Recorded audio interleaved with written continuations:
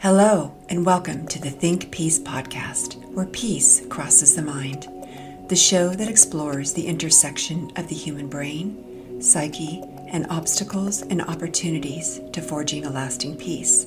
I'm your host, Colette Rausch, and today we are talking about the neurobiology of rituals and how rituals can support peace-building processes by promoting trust building, interconnectedness, and social bonding. Our guest is Dr. Beatrice Poulnier. She bridges the fields of political science, peace building, and neuroscience in her experience as an academic, as a human rights and peace building practitioner, and in her training and ongoing practice as a shamanic healer and mindfulness meditation teacher, collaborating with neuropsychologists and integrating the results of ongoing research into her healing work. She has over 30 years of field experience in conflict areas, including in Central and South America, Haiti, Africa, Asia, the Balkans, and the Middle East. Welcome, Beatrice, to the Think Peace podcast.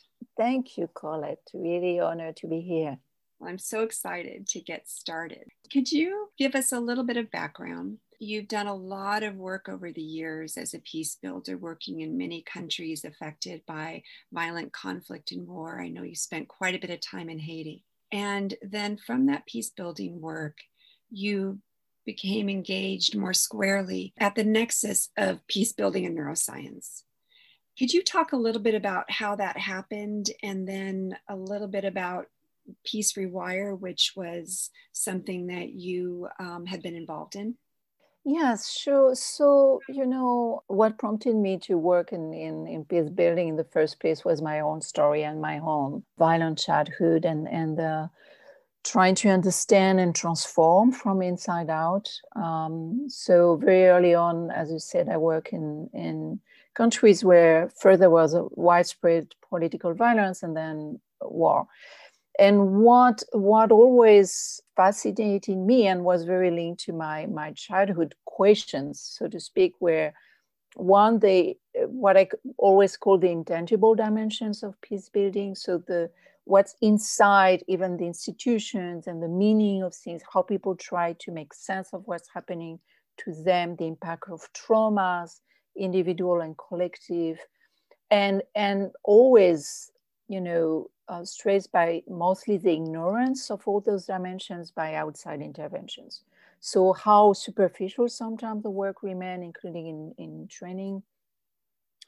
And while I was doing that, I was trying to also see what were the resources that people were using, in particular to address those intangible dimensions. And that's how I worked a lot with spiritual and traditional healers, since the beginning, since my very first country I work on was in Peru during the war with El Sendero Luminoso. So it was the mid-80s.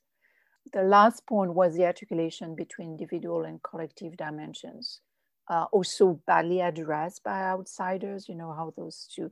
And I'm mentioning that because that's one of the important thing with, how I got interested in pushing forward the envelope with neuroscience and what we know from neuroscience.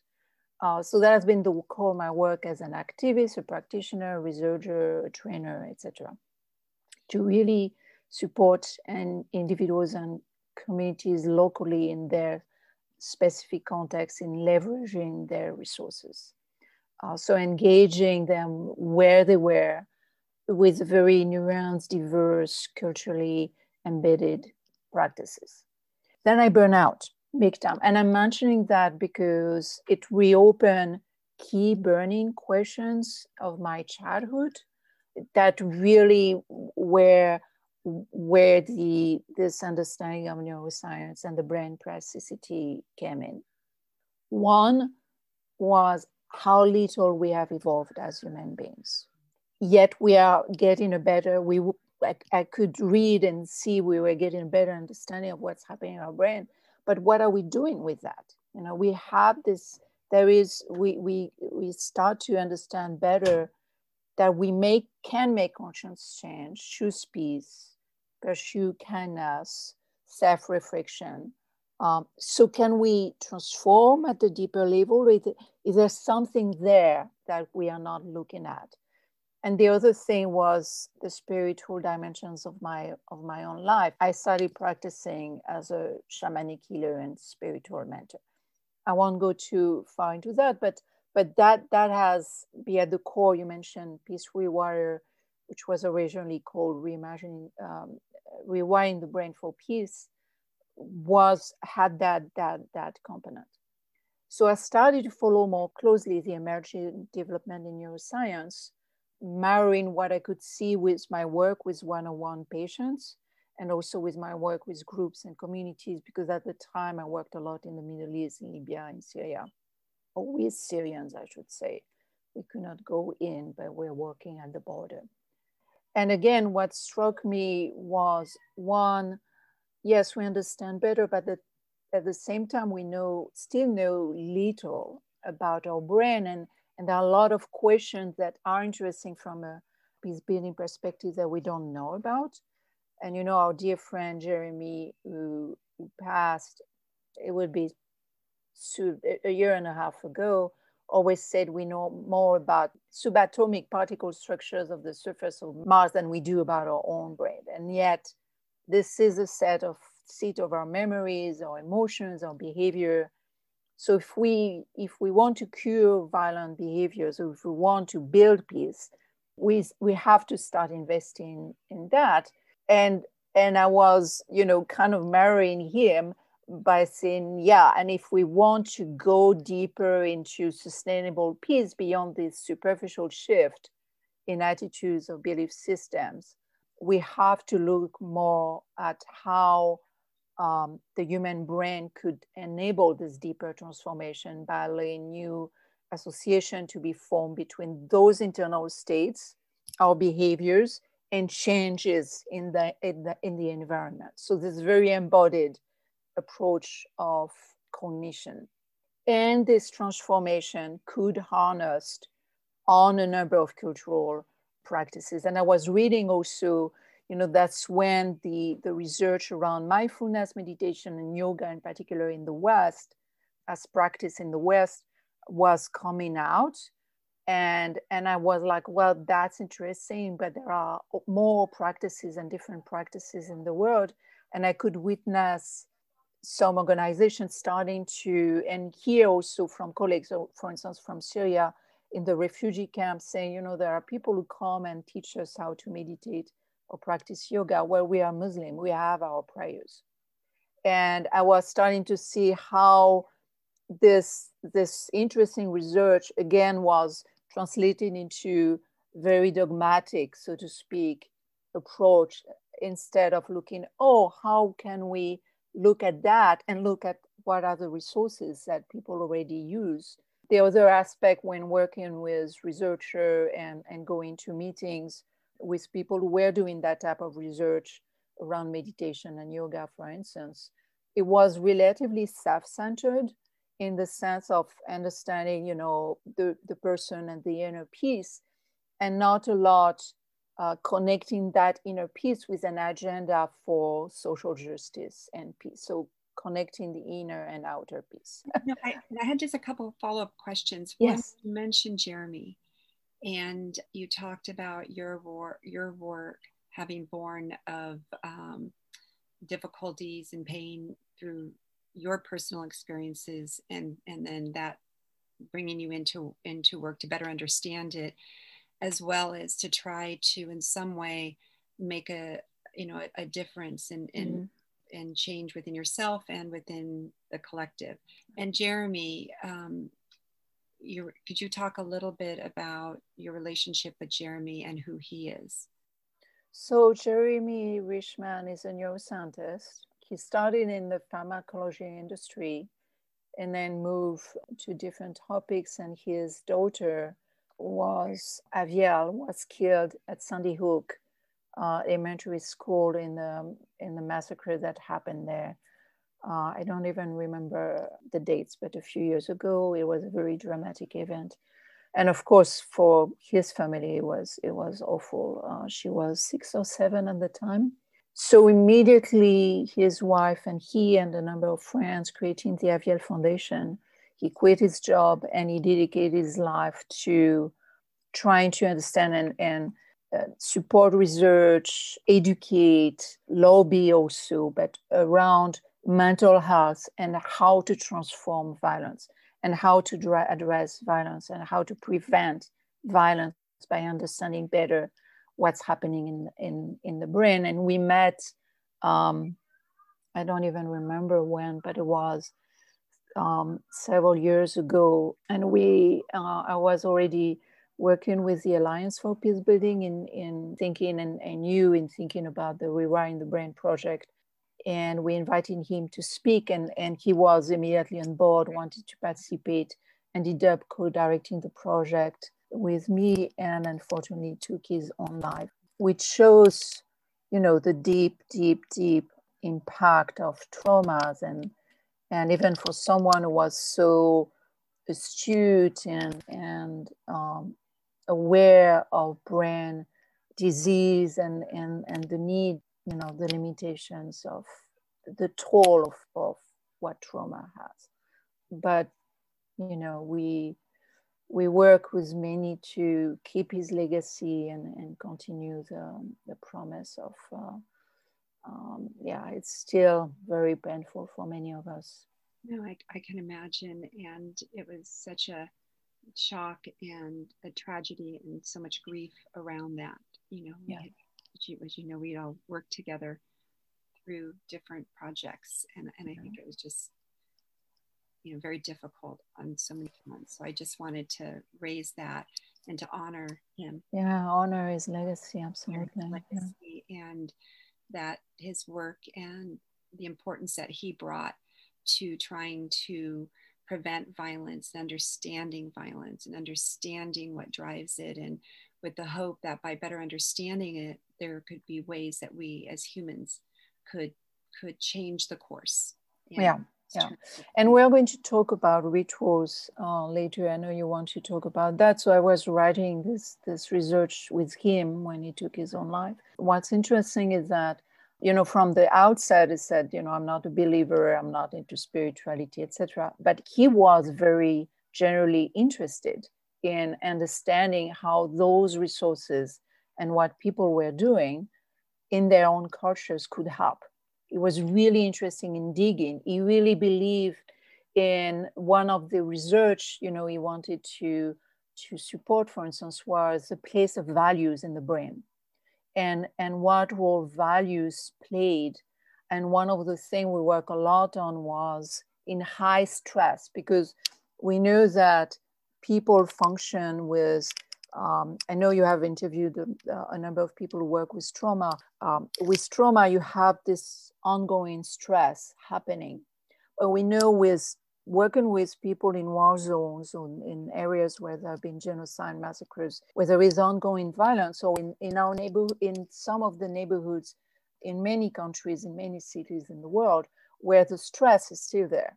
And today with COVID, we are in an area of COVID, a lot of people are in constant stress. And in that constant stress, you have moment of higher stress. So the thing is how people can access, and I can talk later a little bit more about what we were trying to explore with ritual, is how people, even in higher stress, can still access, can still have enough of calm to access, I'm saying it in non-scientific terms, but access their own values. In other words, the value of another human being, or what is called the theory of the mind, so the consciousness of another one, of the environment around you, and not go on automatic response and on survival. That's where I've always said, we have not evolved. We are like the humans in the caves. Oh, there is a lion. I'm going. It's a lion on me. Yeah, and I want to bring together a couple things that you mentioned, and then talk a little bit more about ritual, and talk a little bit about the chapter that you wrote with Jeremy and with two other colleagues. And I want to preface it with a few statements you made earlier. One is the work that you had done in different countries and observing and understanding and learning from those you worked with about existing healing practices or existing ways of managing stress or trauma or things that happened.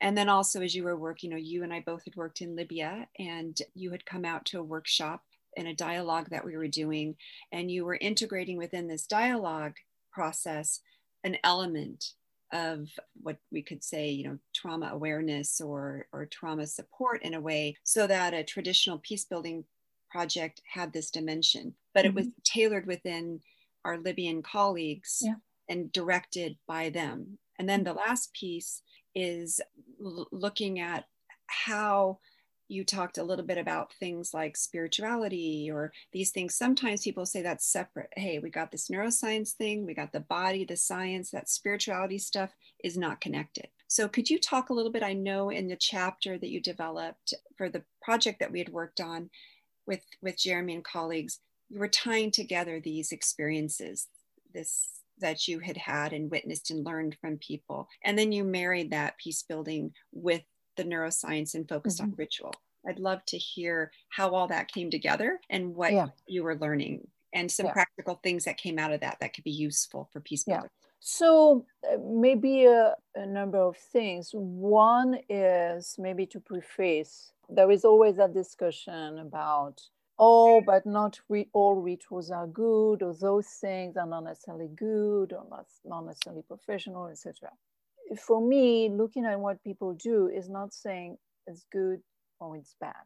Okay, it's just a number of things. One, it's what people do.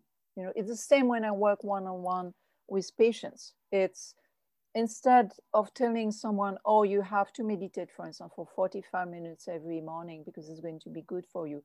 It may not happen. It may happen for 2 days and then they go off the wagon. It's looking at, okay, how do you start your day? For someone who really needs support to start their day. I did that with a client yesterday, with one of my patients. It's depending on what they need, what do you do? What do you do usually? What brings you joy? What brings you peace? Whatever it is. Looking at what they do and building on that, because that's what they will do. And that what resonates, that what makes sense for them, that's what they are going to continue to do. It's there, okay? The main peace builders are the people themselves, if we go back to peace building. They are the main peace builders. They are the first responders. In natural disasters, you talk about Haiti. In natural disasters, the first responders are the people themselves. So what do they do? And you build on that and you look at that and you work with them with,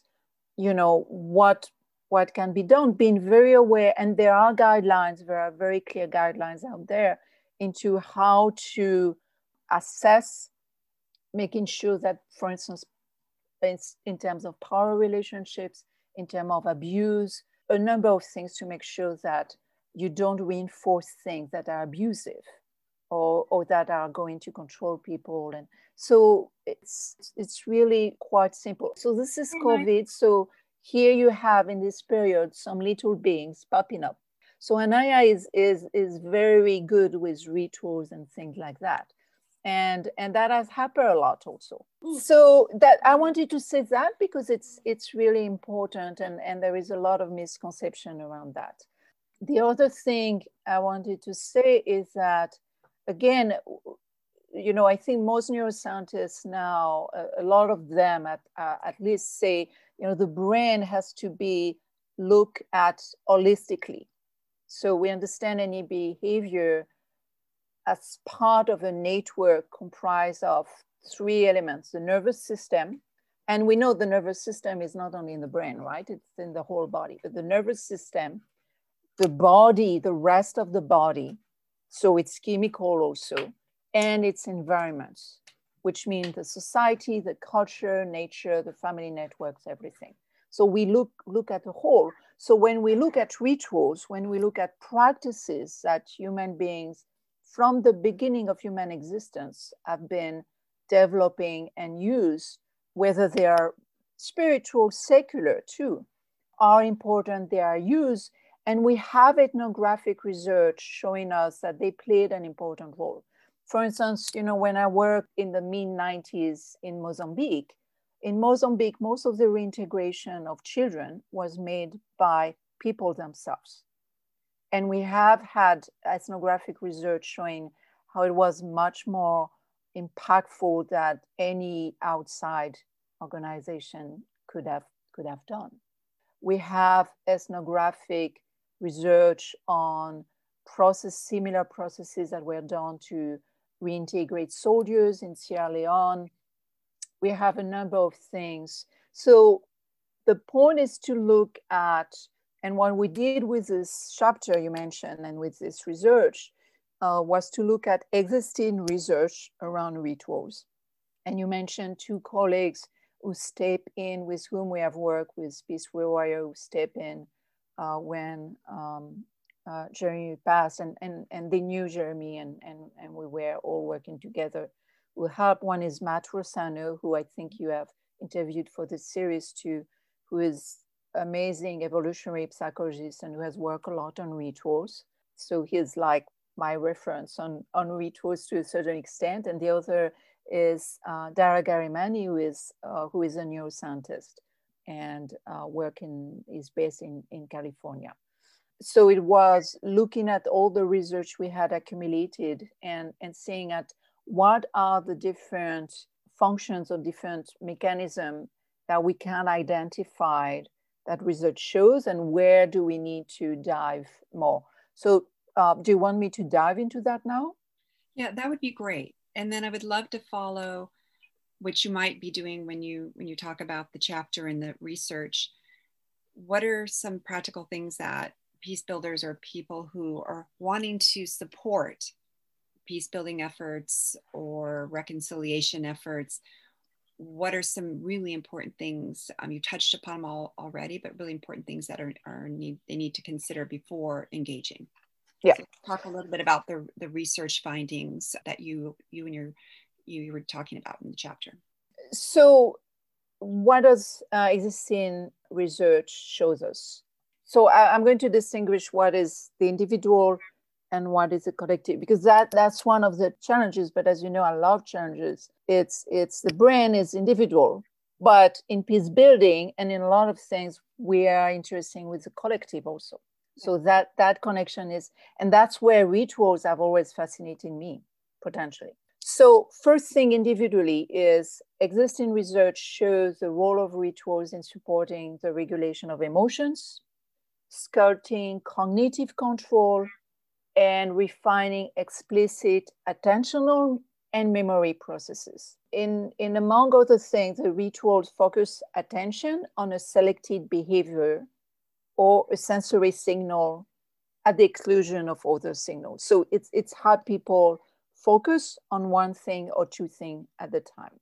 And this is considered an important dimension for then the inhibition of prepotent defenses behaviors or responses. So into increasing or supporting the self-mastery, which is important. So this control about reaction and reactive responses. So the more you practice, the more you are able then to have this space, and the research, there are different details and different components, but the research speaks, for instance, about creating the space in the brain. So you have that pause before having this defensive response.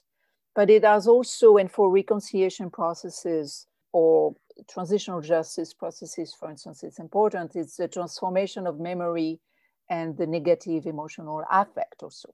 Again, in that repetition, because the rituals usually are considered as helping freeing up working memory capacity. So there is this natural, it's like in non-scientific terms, you could say it's a natural reorganizing and breathing space between the memories. The point you made about there are two categories. One, you talked about almost a pause in between a reactive response. And the reactive could be an emotion, it could be a physical reaction, it could, ultimately lead to perhaps a violent response, or destructive type response. At the same time, you talked about memory and transitional justice and reconciliation efforts. And you and I have worked for many years in different processes around reconciliation and transitional justice.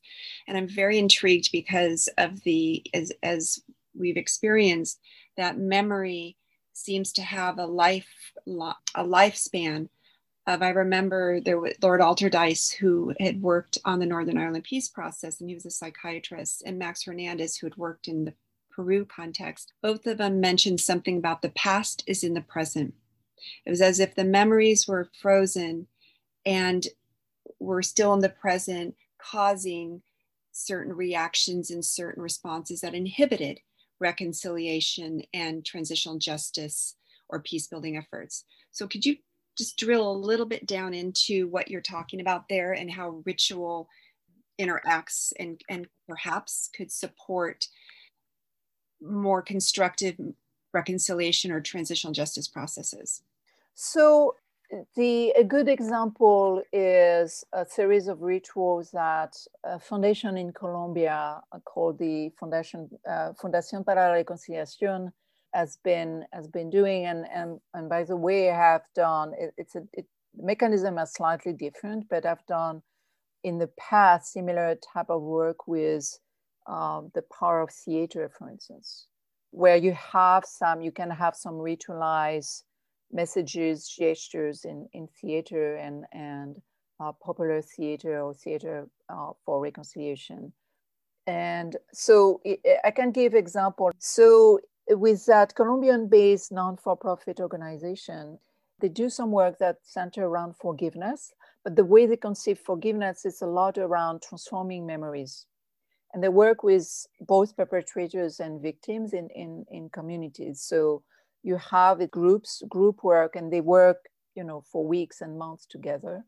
And the practices are based both on traditional rituals present in the culture, in the Colombian culture, with you have some Christian rituals that have symbolized the transformation. So for instance, you have a whole ritual called going from darkness to light that symbolize the possibility of transforming rage and pain.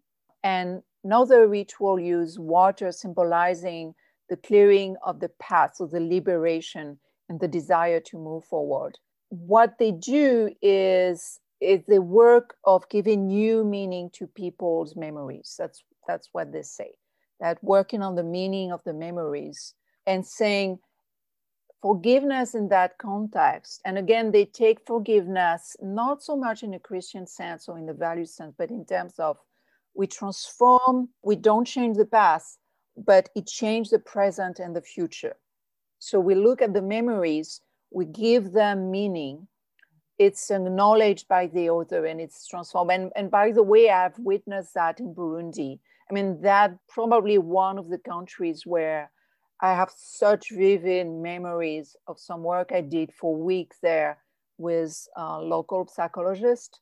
And it was coupled with theater work, but we were working with groups after there had been a theater representation. I will not go into detail, but it was a very fascinating work. And I've witnessed that. At the time, I didn't know what I was doing and what we were doing. But retrospectively, I'm like, yeah, that's what's happening. How the memories were worked with, but because it's ritualized, you have the symbolic dimension, you have this attention. There are other components that I will come to, the safety, the predictability, because you do things that people know about, gestures that everybody in the culture understand. So it's safe to be in the same room as the perpetrator. And the memory is being transformed. Not in the sense that it has not happened, but in the sense of, okay, we choose to give it, to work with that story so we can move, we can be differently with it in the present. And what are we going to do with it in the future? which might mean, the transformation might mean, a monument or a gesture that the community together is going to do about that memory or honoring what has happened. Or there are different things that may happen around that. But this is a transformation that happened. Does that make sense? Yeah, it does. And when you're talking about ritual, you've referenced a number of examples of what might be defined, quote, as ritual, and rituals around art, movement. It might be have a dance element or a theatrical element. You've talked about prayer. Could you talk a little bit of what you've experienced either through research or in practice? What other types of things that we may not think about as being ritual, but is a ritual in a way that, as you mentioned, has an impact from a neuroscience standpoint on our memory processing, on our ability to have that space in between before reaction, and other different ways that we engage in relationship with each other or in communities? So I just want to go back to one thing, which is the role of mind-body connections. Mm-hmm. Each time there is a mind-body connections, it's which is present in many rituals around the world.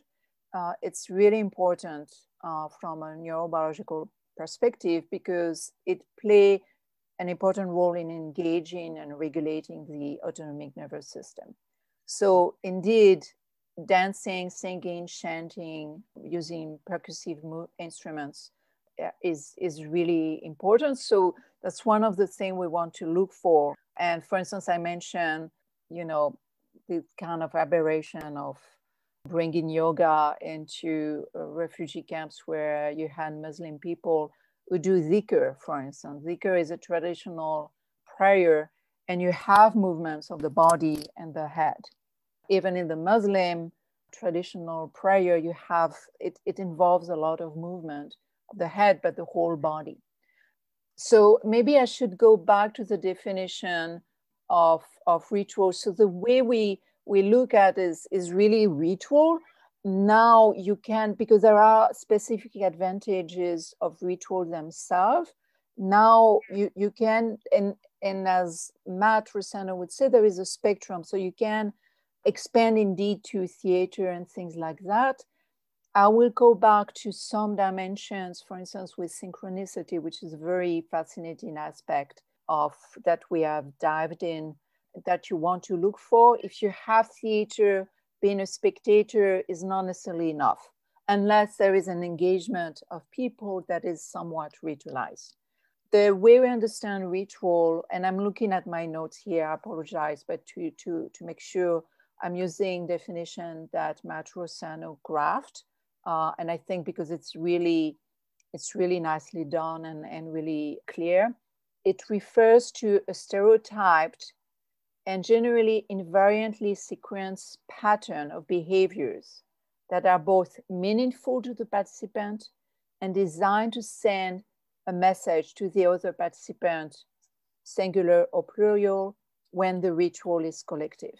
All participants in the rituals understand what they are doing, hence the variety of scripted, ceremonial, symbolic activities that happen in a certain sequence. And they can be considered on the spectrum, as I mentioned. So on one side of the spectrum, they are more focused, more predictable, which means they are more ritualized. On the other side, it's more spontaneous. But they are understood, and they are understood to have both bottom-up, so attention by seeing top-down meaning-making aspects. So the emotion, the behavior, the attention, the meaning-making are at the core from a psychological viewpoint. And of course, as I mentioned, there are other dimensions with when we dive in with neuroscience, but that's the definition. So you may have practices that are important that are not necessarily ritualized. Again, what's interesting is there is a ritualized aspect, you bring something else. So example, and that will tap into other aspects that for the collective, for instance, are important. Two examples that I think I mentioned in the chapter. One that tap in another dimension, which is the safety of the space. So one thing that actually Anaya likes to do is creating the safe space. So the way she does it, marrying what I do, is calling the directions and the 4 elements. There are other ways to do it. And both in Libya and working with Syrians, for instance, each time we were working in groups and we'll do it. And very simply, I had brought stones and they, in both cultures, they reacted a lot to that. And I ended up leaving the stone there because stones have a very specific meaning, and we talk about that. It's creating a safe space. So it was very simple. We would not even, make a big deal out of it. In Libya, for instance, it was not necessarily done in front of everybody. Each time it was a different person doing it, but they knew that it was there. When there were focus group with other people coming, sometimes they would ask what was happening. But there was this time, when people get situated where this safe space was created, which was really important because at the time we could hear fires, weapons outside. So it was really creating the safe space in the middle of really not a safe space for people talking about trauma. But it was super important for people. Another example is an example that Mark Gopin, who is someone who has worked a lot on religion and peace building, shared with us about what he did one day working with Palestinian and Israeli, and with bringing figs and sharing the figs from Jerusalem, and explaining what it means to him, and having them, and every person, as he shared those figs, started sharing something about themselves while eating the figs. So it becomes ritualized in that case. It has become, then it started becoming ritualized around something that everybody was resonating with. Exactly. And what you're really, you're talking about, which can be very powerful, is sometimes, especially in Western cultures or certain cultures, there's the tendency to just get down to business. You have a meeting, just sit down, you start talking. And I think both you and I have experienced, having lived in, many different cultures, that just is not effective. And then, as you mentioned, as you start to learn more about the neurobiology and how the human system works, you start to understand, well, but of course, that you talked about the notion of safety, and there's a relation between individuals. And so what's interesting, I think, is to a certain degree or a large degree, you're really talking about looking at what already exists and the strengths of that, and honoring and building on that, which is what you talked about before.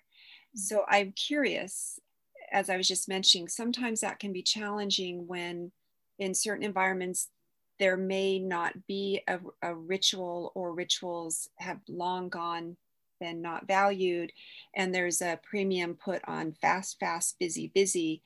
Yet we know that fast, busy is counterproductive to peace building and doing the foundational work that is needed to build relationships to get to peace. So what has been your experience working in cultures where there may not be as available or used rituals that could be helpful to? So there are always rituals. I go back to the definition.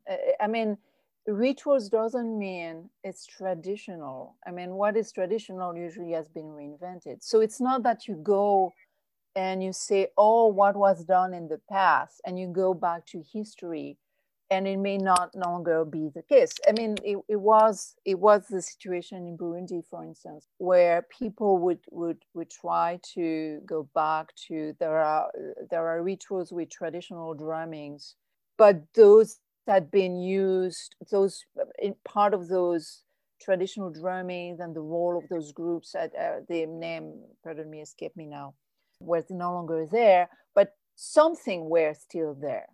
Or in Haiti, when you go with the voodoo and the way it has been used and misused, if you go back to the definition, it's, there is a spectrum, and you don't want to go back to things that people no longer use. Rituals doesn't mean traditional in the sense something from the past. It means, again, it's a certain sequence of things and gestures that people are going to recognize or identify with. So it's in a dialogue, it's in this dialogic exchange that you identify and being there, and yes, taking the time in advance and when you are there. But taking the time, it doesn't take necessarily very long, but just asking, what do you do? What will make you feel safe, or what is safety? And sometimes making up something with the people that is going to help them. You know, what would make you safe now? What is safety for you? When it's not even safe to ask that question, or you don't want to trigger a trauma, you work with your brokers. So your brokers are very important. Your brokers are your colleagues with whom you work. And that should be, you know, understanding the role of brokers, how you select your brokers, how you work with your partners, should be the basics of what a peace builder learn how to do. So that's a very important feature, because I think sometimes there's this nostalgia for something in the past, and that doesn't necessarily mean that whatever ritual in the past, if we look at that way, is even safe, or that's what might help a group. So I'm curious, in the last few moments we have, if you were to provide certain general principles that you've learned through the research and practice that someone who's interested in exploring the role of rituals might consider.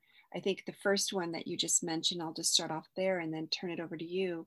It's really something you've mentioned throughout this conversation, starting with where the person or the group is now and asking that critical question, what would be helpful? Yeah.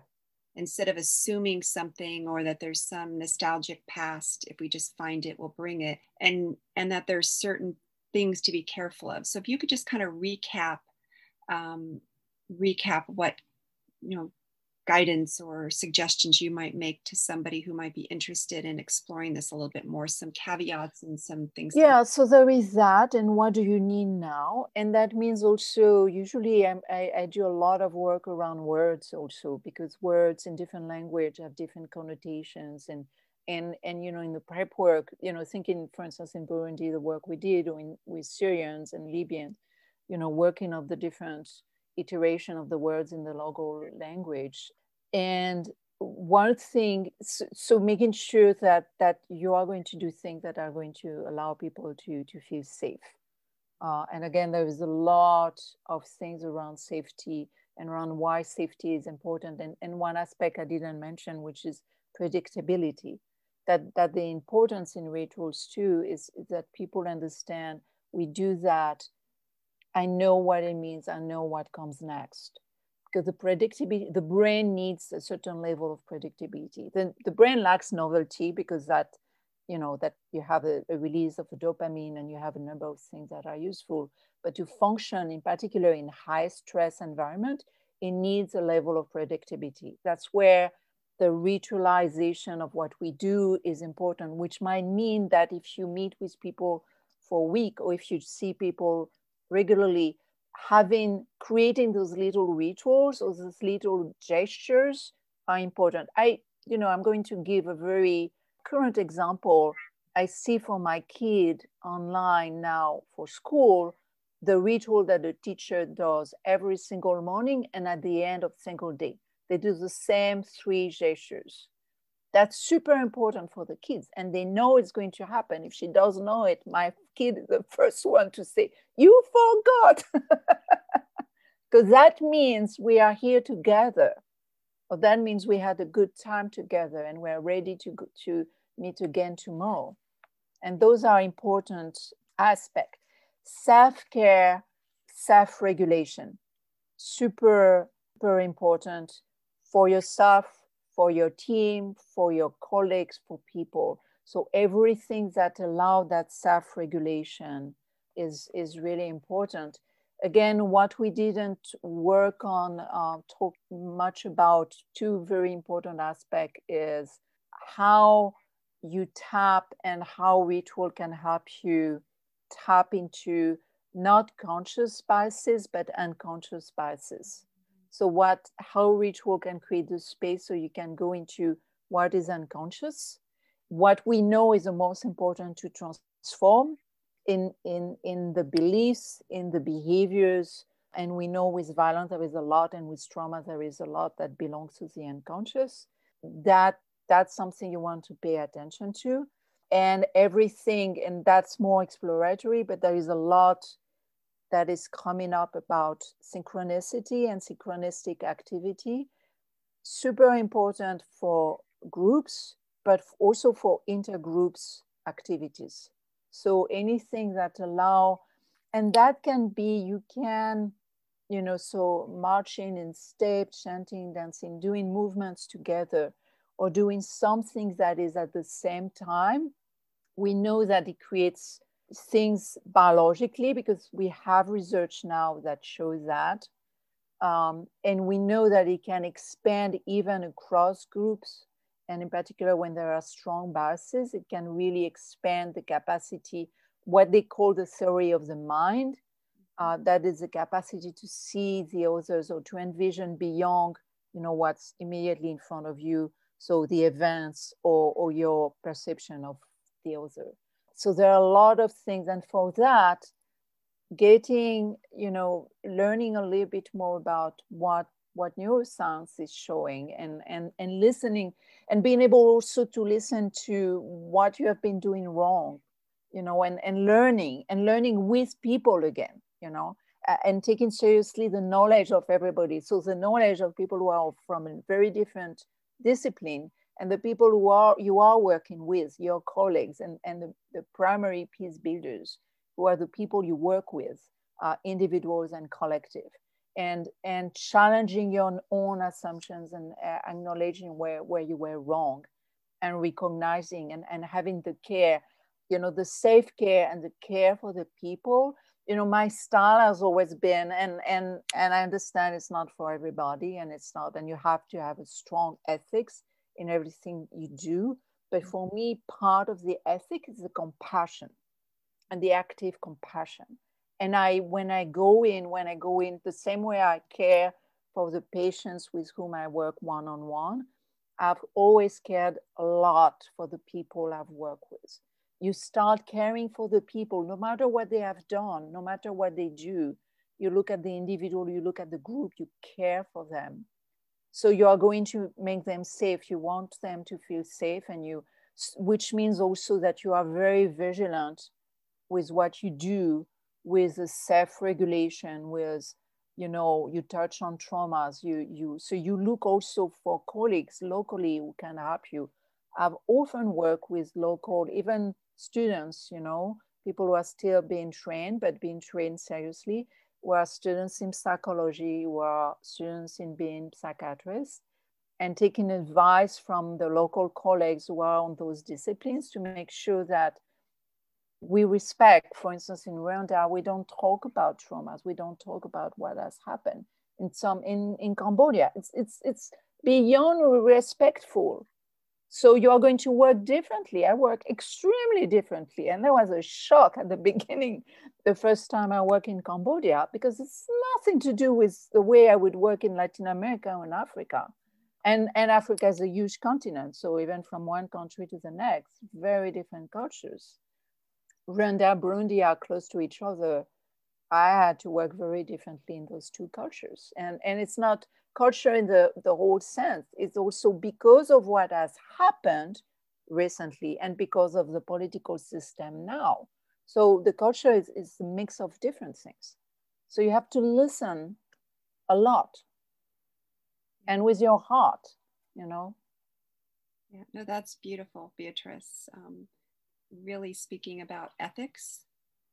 And for me, that's the most important. When I was a university professor, that was always my fight with my colleagues, because I was always, if there is one thing we need to teach, is the ethics, is working on, which means also working on our relationship with violence, if we are peace builders, with peace, with all of that.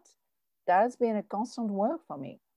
Our representation of violence, of what has happened, of what it is. an acknowledgement of who we are as humans. We are not separate, you know, everything is part of us also. And I'm not saying that in the woo-woo sense. It's really part of our humanity, and how, again, looking at the brain is saying, of course, it's always part of the culture. It's not abstract, because the way the brain functions, it's in connection with an environment. At the same time, biologically and in the nervous system, there are things that are very similar. We are more similar than we are different. Yeah, and then the last thing I'll say is what really came up when you were talking is reinforcing what you had said in a number of different ways. We are not, as peace builders, there to do something, to bring something. We are there in a way to be with, and we are part of that humanity and that social fabric, and showing up as humans and learning and listening. It's a very powerful shift, but it sounds simple, but it's a very powerful shift if there is going to be, transformation and peace building at an individual and collective level. And it's not easy, because it's accepting that your role is very modest, important and modest. You're a space holder and facilitator. And being a healer has helped me a lot, understanding that even more, because it's even more the case when you work one-on-one, but it's the same with a group. You are a space holder and facilitator. So you have to disappear. And the best compliment on or one of the criteria, of course, it's not the only one, but is when people forget that you are here.